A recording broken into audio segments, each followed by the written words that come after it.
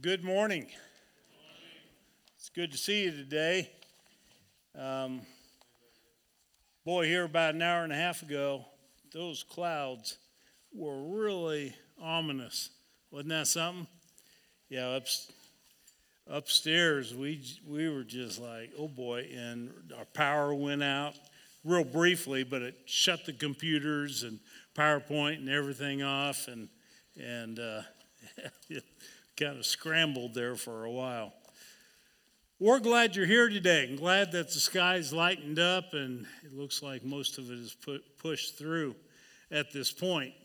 How many of you ever remember playing the game where you pass a story around the room, you tell one person, they tell the next person, that person tells someone else, and it kind of works its way around the room, and then by the end of it all, it hardly resembles the story that was started. It goes by a number of different names. I've heard it referred to as the telephone game, but there's probably a half dozen other names that it's been called over the years. Well, we actually did that a number of years back at prime time on a Wednesday night, and it was quite a while ago because I still remember the setting we were in, and it wasn't here because all there was here was an alfalfa field. And so this is like 20 plus years ago, and I was going to try to make a point, and so I cooked up a story. I don't know, I'm going to read it for you.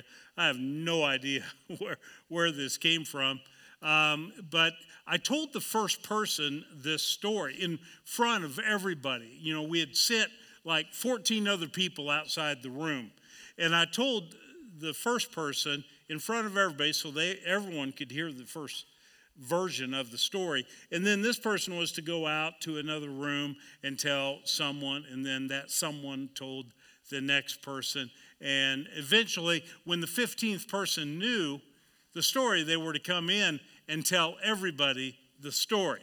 So we all could kind of do a comparison. So this was the original version of the story. Once upon a time, there was a man named Rick. He was driving in his red pickup down 435, and that's when he saw her, the woman of his dreams. She was wearing a yellow dress, fixing a flat tire on her blue car. He stopped and helped her. Her name was Cindy, and she had freckles. Afterwards, she invited him over for coffee. A year and a half later, they got married. Today, they live in Shawnee and have 3 children and a dog named Lucky. Okay, I have no idea where that came from. But anyway, that was the first version of the story. And so then after several minutes, and I did some additional teaching during that time, but after it had gotten transmitted through all these various people, the last person came in, and I handed them the mic to be able to share with the entire group. And what they shared was only one sentence long. They referenced a man and a woman who had a truck. And that was it. That was the story. After switching hands 15 times, that's what that beautiful version of a story that I originated, that's what it ended up sounding like. It just wasn't much of a story, at all at the very end. Well, you see, this is what people claim has happened to the Bible. They claim that the Bible, its first version isn't what we see today because it has been handed down so many times through so many different people that it is a far cry from resembling what it said originally. And you know what? If there is any basis of truth to that whatsoever, then we're all in a whole heap of trouble. As far as being Christians, followers of Christ, coming and spending time together like this on Sunday morning. Because saving faith is based on historical fact. And if there never was a person named Jesus to begin with, and that's just something that was cooked up along the way, then what exactly are we basing our faith in?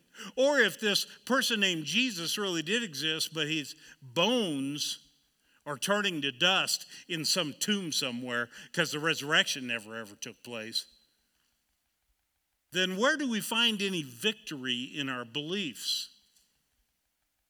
See, it's our faith as believers, it is based in historical fact.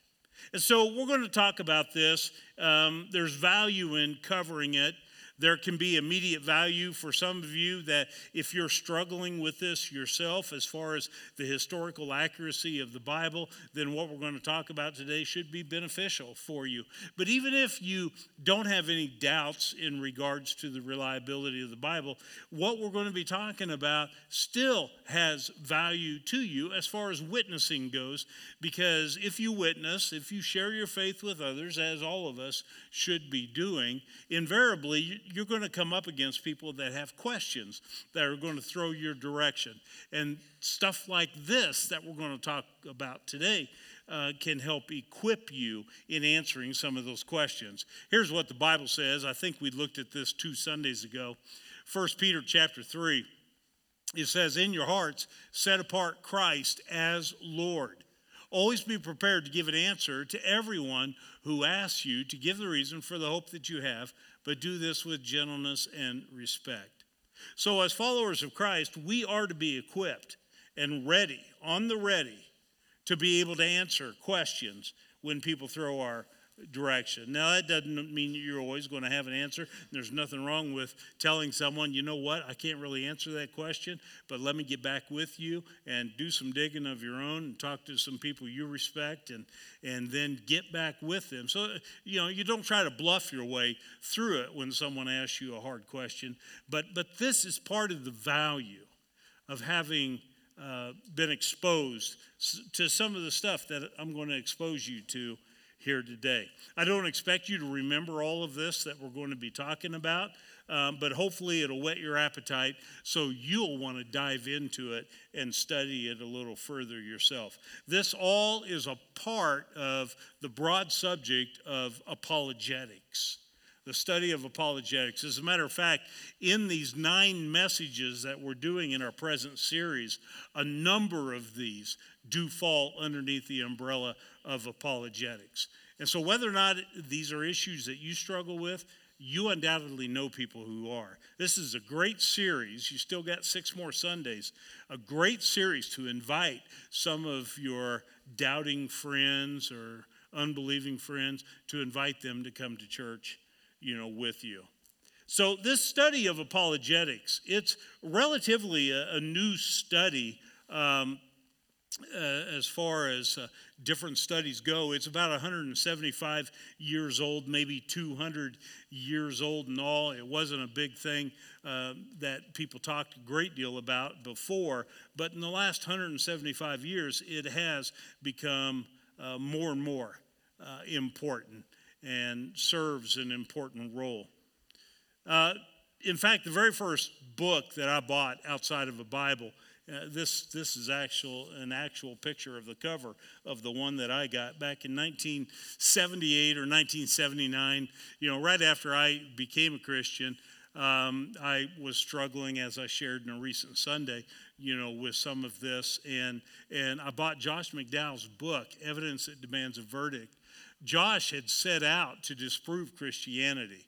He was an unbeliever, an atheist by his own description, and he knew that if he could disprove the resurrection of Jesus, then all of Christianity would collapse like a house of cards.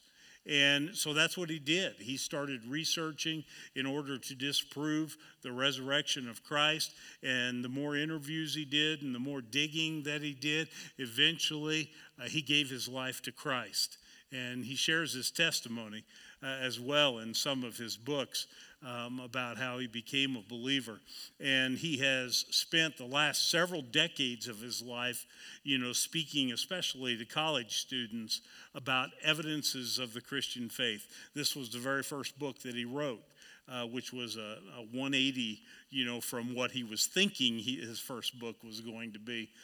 He entitles it Evidence That Demands a Verdict, and it definitely demanded that he make a verdict, that he embraced Christ and Christianity and has been a faithful follower of Christ for decades since that time. we're gonna talk about the claim that is made by some today that the way the Bible reads today is a far cry from the way that it read 1,000 years ago or 2,000 years ago. And in order to really refute that, we need to talk about ancient manuscripts. Okay, so that's what we're going to dive into here. For the longest time, one of the things that critics kept pointing out is that there weren't many ancient Hebrew manuscripts of the Old Testament.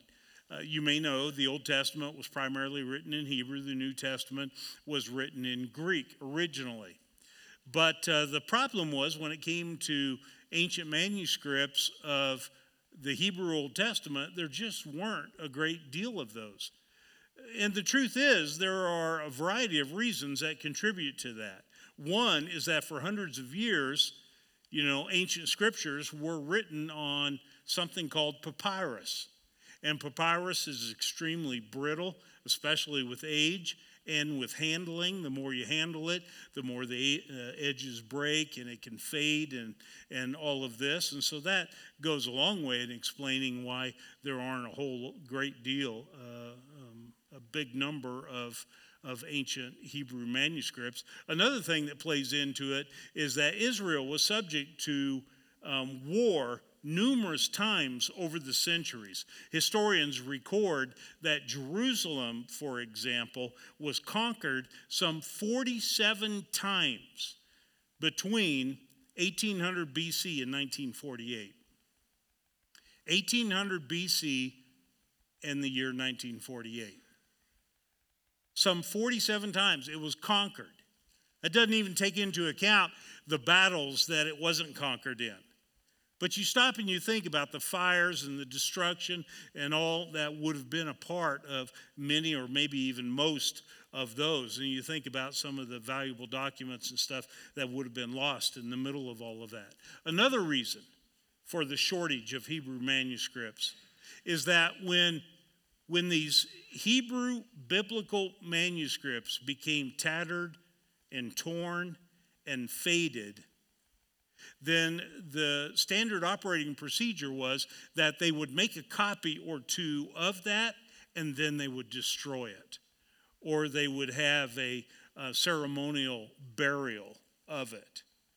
And that kind of seems a little bit self-defeating, that why would you do that to these valuable things? But you see, they felt that these things were sacred and it reflected badly on God for them to be tattered and torn and faded and with, the oils of your hands and stuff like that over time, building up. And so they would make a copy and then they would be intentional in destroying it. In fact, the shortage of Hebrew manuscripts was so extreme that for hundreds of years, the oldest Hebrew manuscript that was in possession is what was called the Masoretic text, and it dated 900 AD.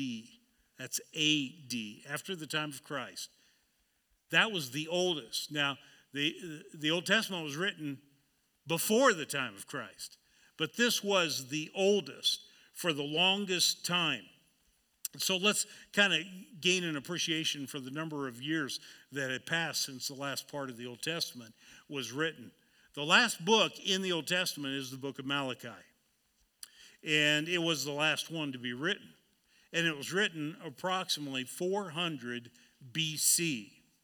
And so if you look at that, the last part, the newest part of the Old Testament, written 400 BC. The oldest Hebrew manuscript that we had for a long, long time was the Masoretic text. That's a gap of 1,300 years. That's a pretty big gap. And so you can understand why the critics were having a heyday with that. They were all over that and saying a lot of stuff can happen in 1,300 years. And that's why this isn't reliable. But then something happened. It has been referred to as the archaeological discovery of the 20th century, the Dead Sea Scrolls. In 1947, 1948, right in that time, a Bedouin shepherd had misplaced a couple of his sheep This was down about 7 miles south of Jericho, just on the west side of the Dead Sea. He had misplaced a couple of his sheep and he was trying to find them. That's a pretty rugged area you see in the picture on the right, and it's got many caves in that terrain. And the shepherd, he was throwing stones into some of these caves so as not to have to crawl up there himself.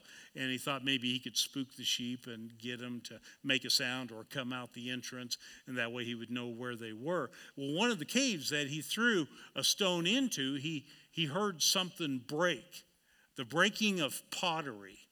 And that is what was contained in about a dozen of these caves. Is there was a bunch of clay jars like the picture on the left on the screen.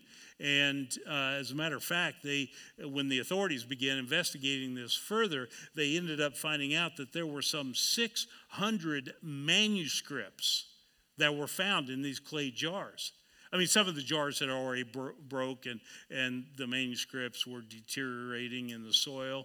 You know, as dry of a climate and everything, I mean, still, a lot of time had passed because this all was dated at right around 125 BC, 150 BC, right in that area. A Jewish religious sect dating back to that time had hidden their entire library in 12 to 14 different caves because of Roman occupation.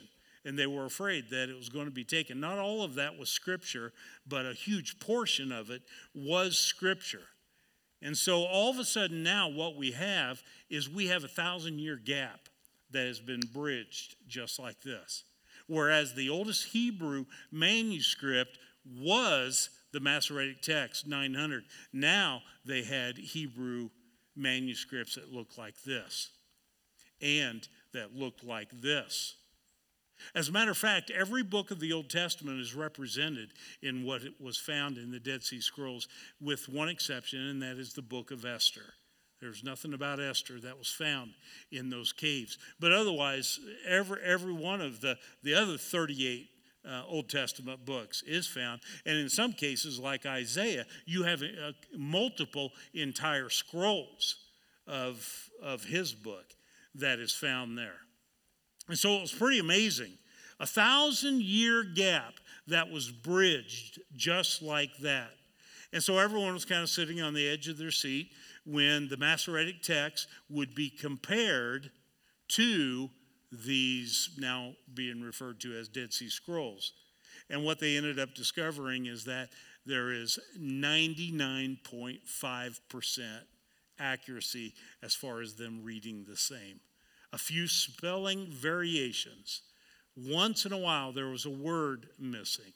But by and large, 99.5%.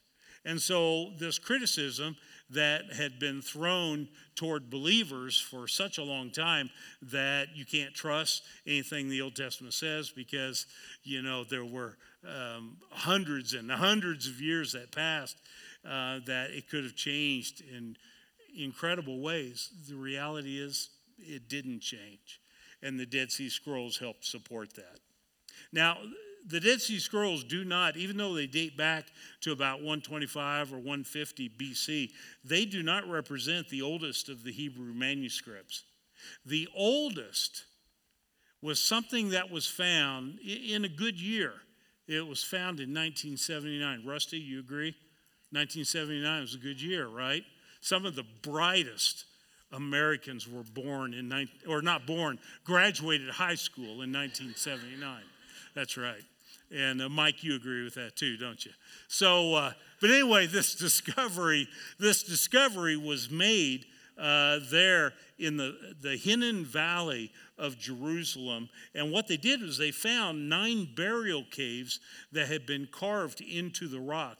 And in one of these burial caves, they found something, you know, among some of the ruins that were in there. It was basically some type of a necklace that had 2 tiny scrolls on it. And you see that in the top left of the image that is on the screen. And of course, it was all caked over and everything because it was so old. It ends up being dated 2,600 years old. That's the way they dated this, and it's been verified by various sources since that time, 1979. 2,600 years. So they ended up being able to unroll these tiny scrolls. They had to use a combination of salt and acid solution, to do that. And when they unrolled them, you see the bottom left picture. That's actually a picture of the two scrolls, and each one represents about an inch wide and 6 inches long. So they were very small. But on the image that's on the right side, you see the little scratch marks and all in the silver. That's Hebrew lettering. And what does that contain? It includes that passage of Scripture that is in the middle of the slide, Numbers chapter 6, verses 24 to 26. The Lord bless you and keep you. The Lord make his face shine upon you and be gracious to you. The Lord lift up his countenance upon you and give you peace. It's actually kind of interesting this morning when I was eating my breakfast. I turned the TV on and thought maybe I'll listen to a little Joel Osteen or something this morning and learn how to smile in the middle of a sermon. Actually, I found something I'd never seen on there before. They call him the Jesus Rabbi. He's a guy, and some of you maybe have seen this before, but he's a Messianic Jew, and he's wearing all the Jewish, rabbi garb and all, and he closed out his program by saying that prayer right there. And I thought, isn't that cool? But that scripture was found on these tiny scrolls dating way back 2,600 years ago, which means about 600 BC, which means this was written and put in that tomb while Old Testament scriptures were still in the process of being written. Because Malachi wasn't until 400 BC that it was written. And so the Old Testament wasn't even completed yet, when this was originally written, which is really a cool thought, when you kind of think through that a little bit. So anyway, that's the oldest portion of Scripture to date that has been discovered. I contacted my Old Testament history professor, because even though that was found in 1979, and I went to Bible college 79 to 84, this wasn't talked about there because they had to kind of jump through a few hoops to verify the authenticity of this particular discovery. And so it wasn't until like the mid-'80s that I even found out about this. And so the first thing that I did was I contacted my Old Testament professor. His name, and some of you that knew Ozark Christian College, back in that time, the name Wilbur Fields should ring a bell to you. And Wilbur Fields, Colette and I had him in Old Testament history 7 mornings a week at 7 a.m. It's a required freshman class. And, back in those days, you didn't need to drink coffee. You just need to go sit in on Wilbur's class. And boy, Wilbur, he was an excited Old Testament history guy. And anyway, I called him, and I was reminded of just how excited he is about all things relating to Scripture. And he goes, oh, yes, and I'm not even going to try to imitate him. Rex, you could do a better job imitating Wilbur. But he said, oh, yes, I'm well familiar with that. And I was like, well, give me the lowdown on this. Is this something I can talk about in a sermon? Do you have some degree of confidence? And he said, absolutely. He said, everybody should know about this.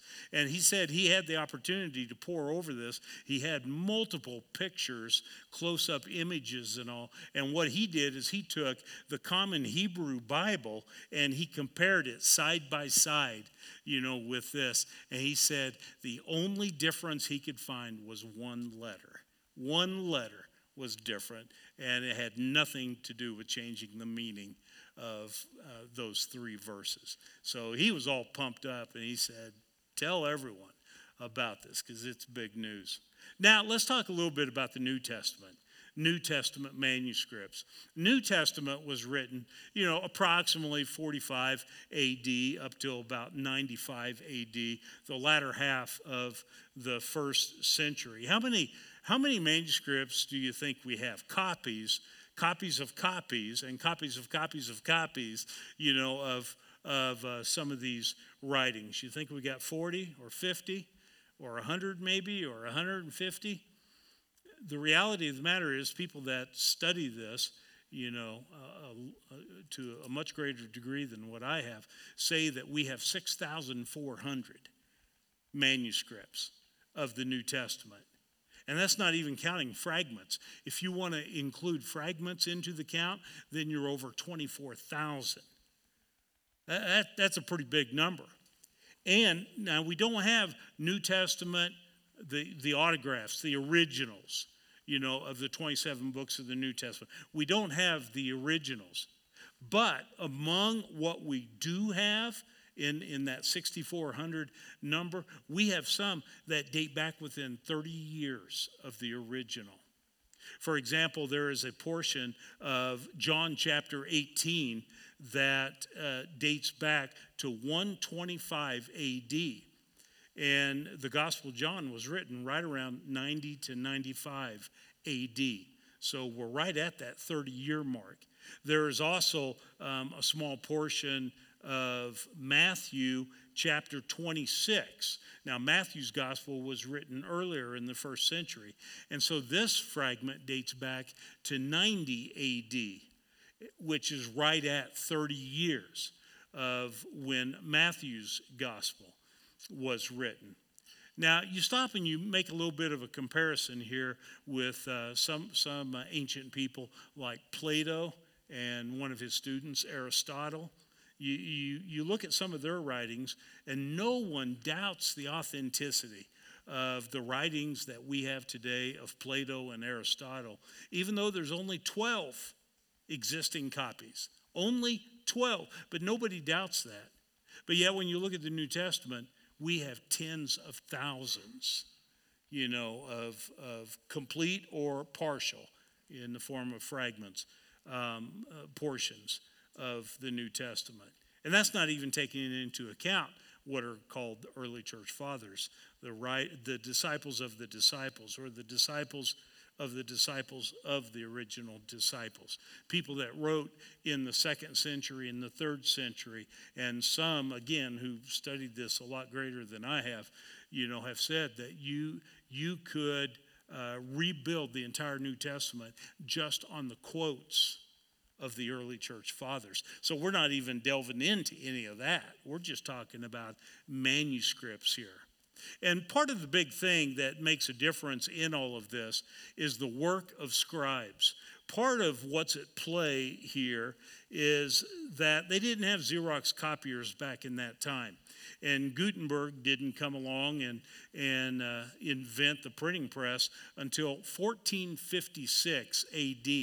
And so there was centuries of time with the New Testament that it was all copied by hand. And there was a much greater stretch of time with the Old Testament that it was copied by hand. All those centuries.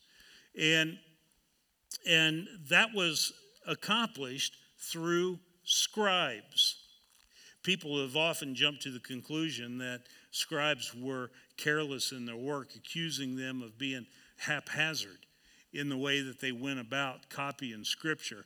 But quickly jumping to that particular opinion or view makes it rather obvious that people haven't done their homework as far as reading about the work of scribes, biblical scribes, and how serious they took their work. Scribes were known to be meticulous about their work. They had a host of rules that they had to follow. So if you're envisioning a scribe as being someone that held down a daytime job, and then they would come home from their daytime job and they would take a shower and then go out in the yard and play a little soccer with their son until it was time to come in and eat, And then when they put their children to bed, they would sit down hurriedly and try to spend 45 minutes or an hour copying scripture. Then the next day they'd go back to their job. And if that's the way you're envisioning scribes and how they operated,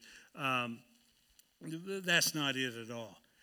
This was a profession. This was something they wholeheartedly dedicated themselves. When they sat down to work, they were in full Jewish attire. Okay, so it was a very formal thing that they were engaging in. The ink was always to be in black.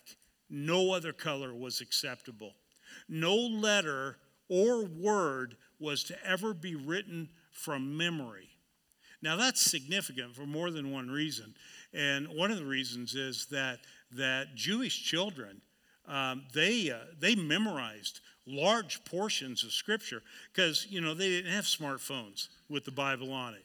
They didn't have access, to this like you and I do. And so they would memorize, large portions. And then also on top of that, the scribes, this is what they were doing every day. They were copying Scripture. And so that was reinforcing it. And so it would have been real easy for them to have just been copying down based on memory as much as anything else, at least their favorite parts. But it was a solid rule that they could not write down a word or even a letter without looking at the source that they were using, and they had to do it that way. They also had particular rules regarding certain books of the Bible. For example, this one may sound a little bit strange, but the fifth book of Moses, the rule was any scribe that was copying that book is that the last line had to terminate with a full line of Hebrew, writing, letters and everything.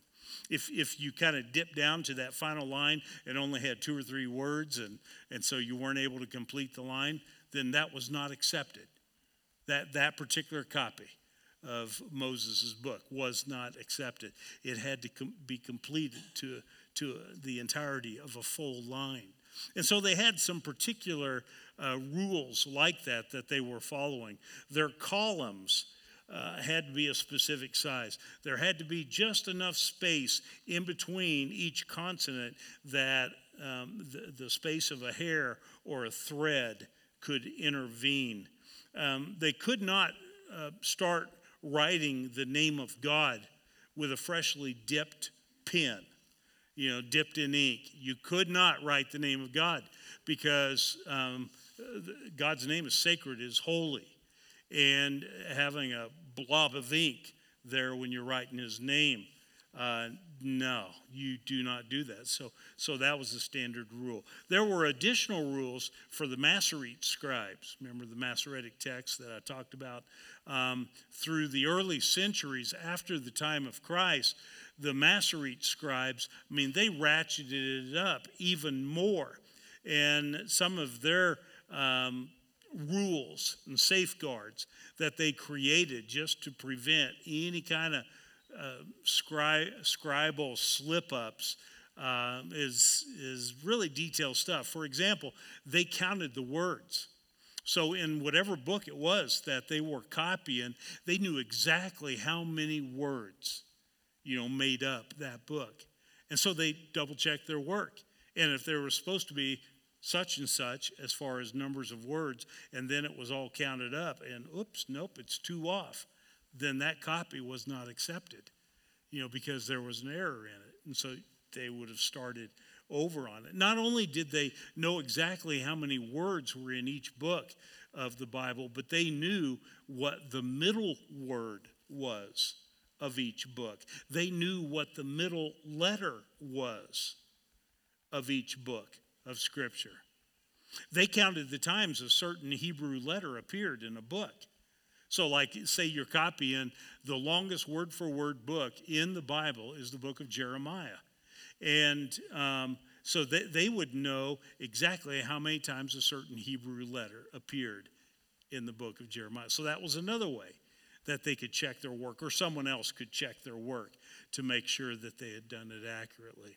From our perspective, all of this stuff really sounds like pretty trivial stuff. But yet, it's because of that we have added confidence in knowing the precision that went into the transmission of Scripture from one century to the next century. You see, they viewed it as being sacred. It wasn't just a book. It wasn't just writing. This was from God. This was sacred. And that's why they had so many safeguards. So don't picture people who were sitting down and hurriedly scribbling out a copy of Scripture. This helps explain why, when the Dead Sea Scrolls were discovered, that when they compared it with the most recent of Hebrew manuscripts, which was the Masoretic text, 1,000 years later, they found that it was 99.5% the same, with just some minor spelling variations. Let me talk about one more thing, on this. We're going to kind of broaden the subject a little bit, because everything that I've talked about right now is like subcategories of archaeology. But let me just say a few things about archaeology as a whole.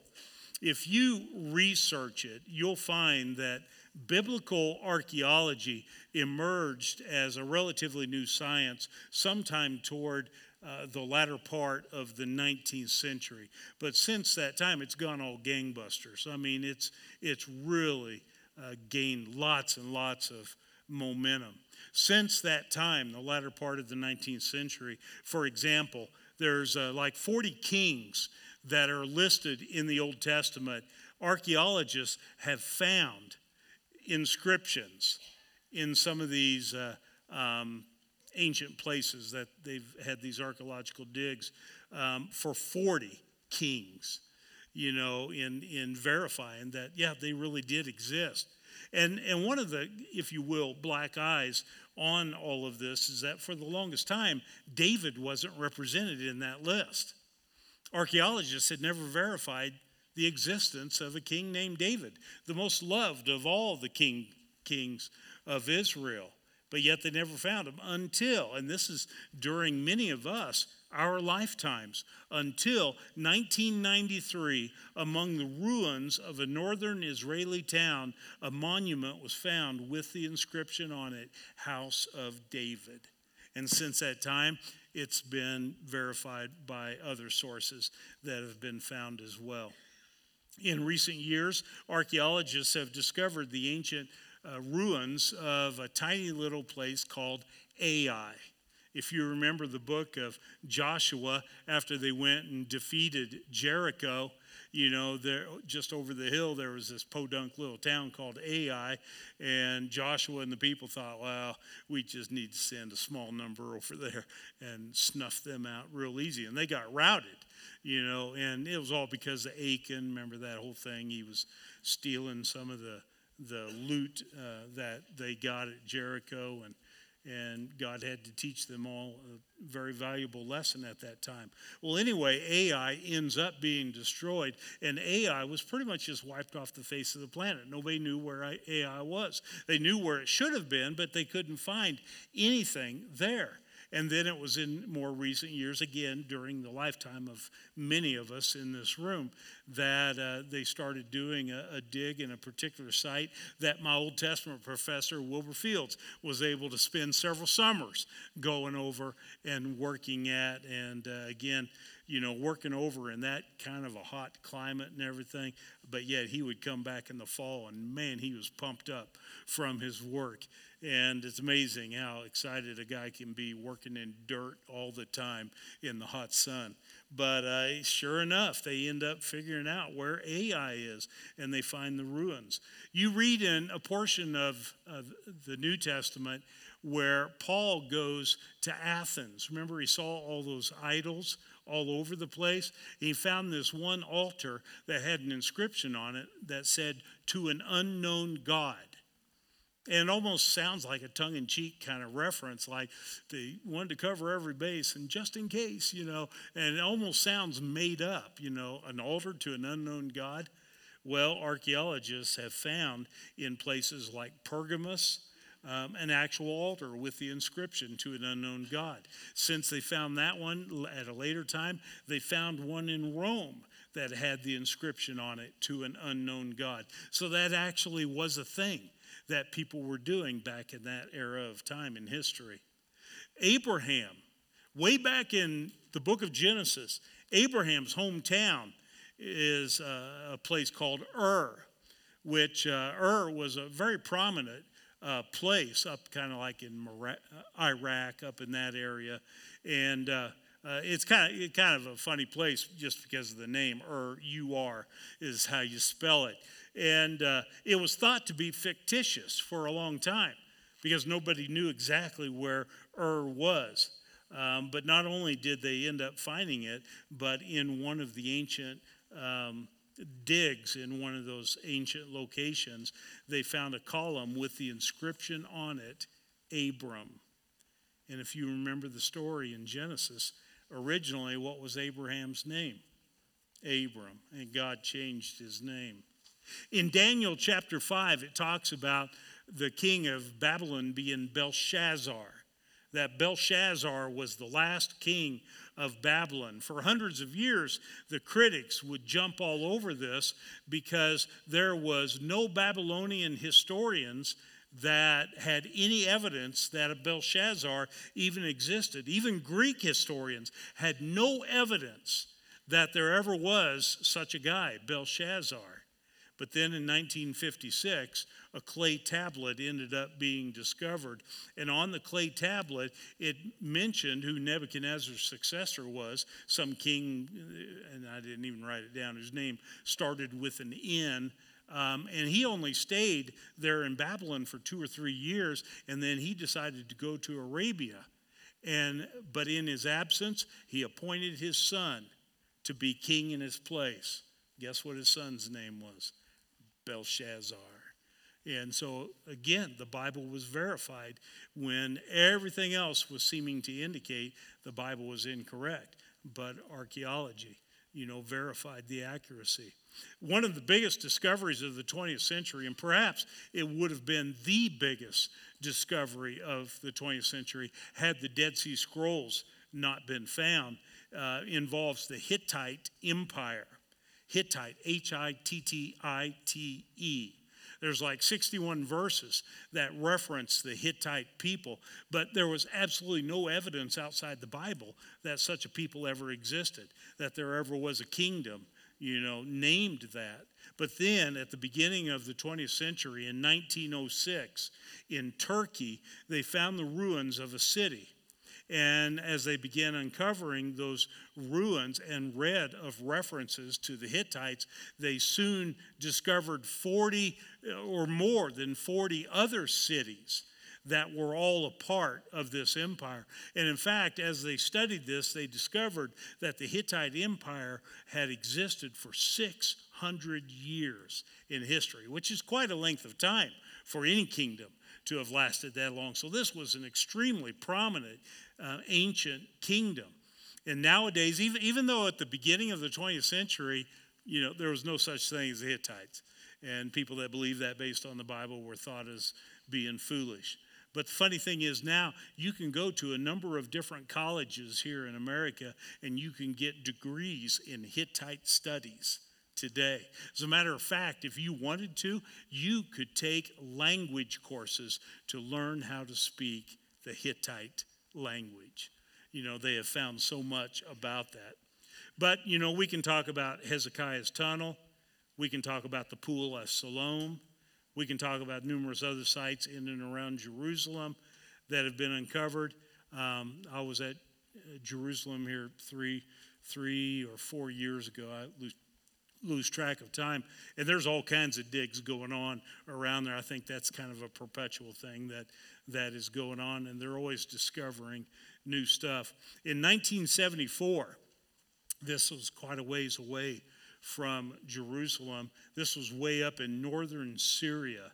In 1974, they found evidence of the Ebla kingdom.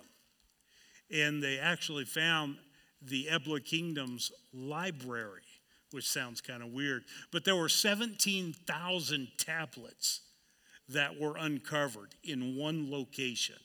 And what makes that especially significant, even though it was way up north from what we typically think of as being the Bible lands, is that on one of those tablets, the 5 cities of the plain are listed in exactly the same order that they're found in Genesis chapter 14.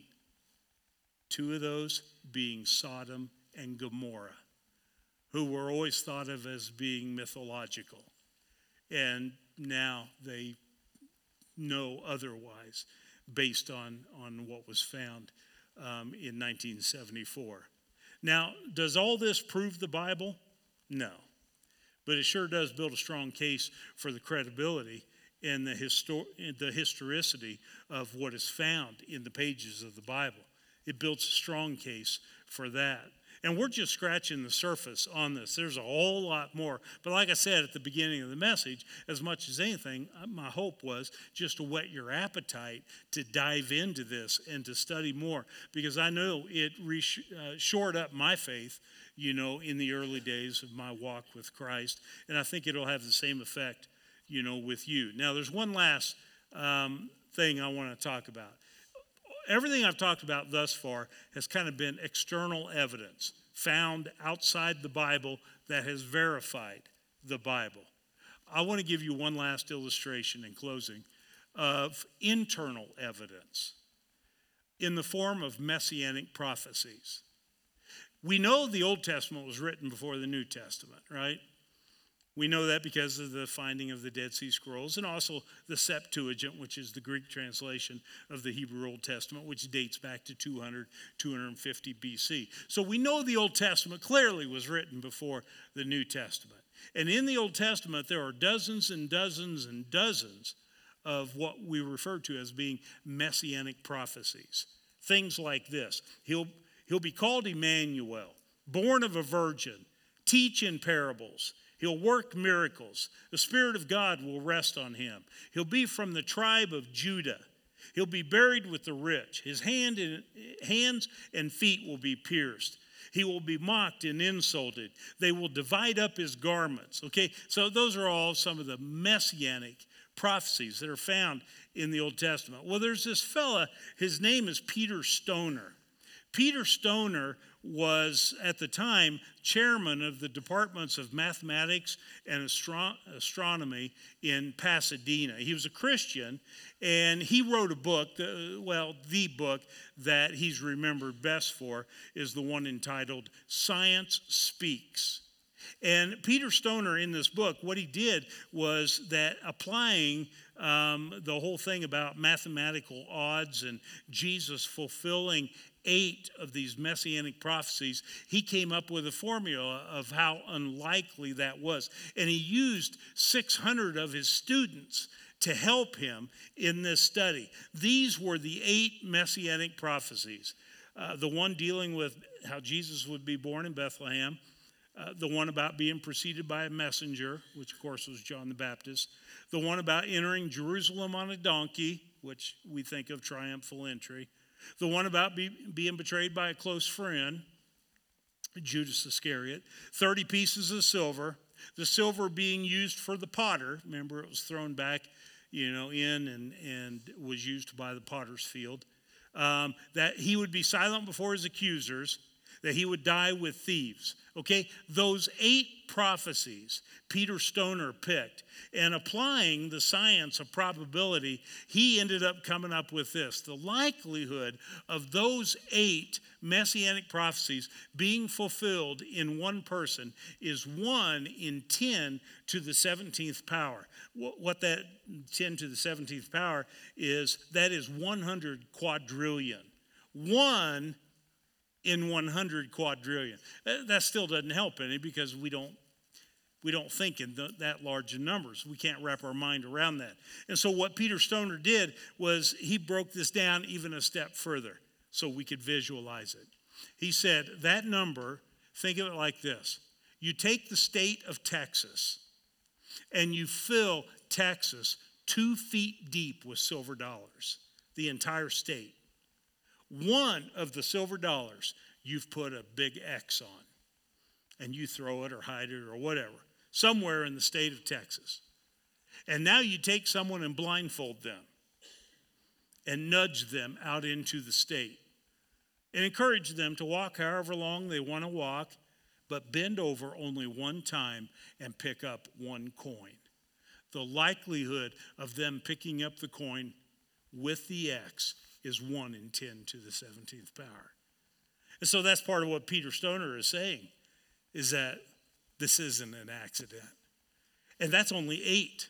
And there are dozens and dozens of messianic prophecies.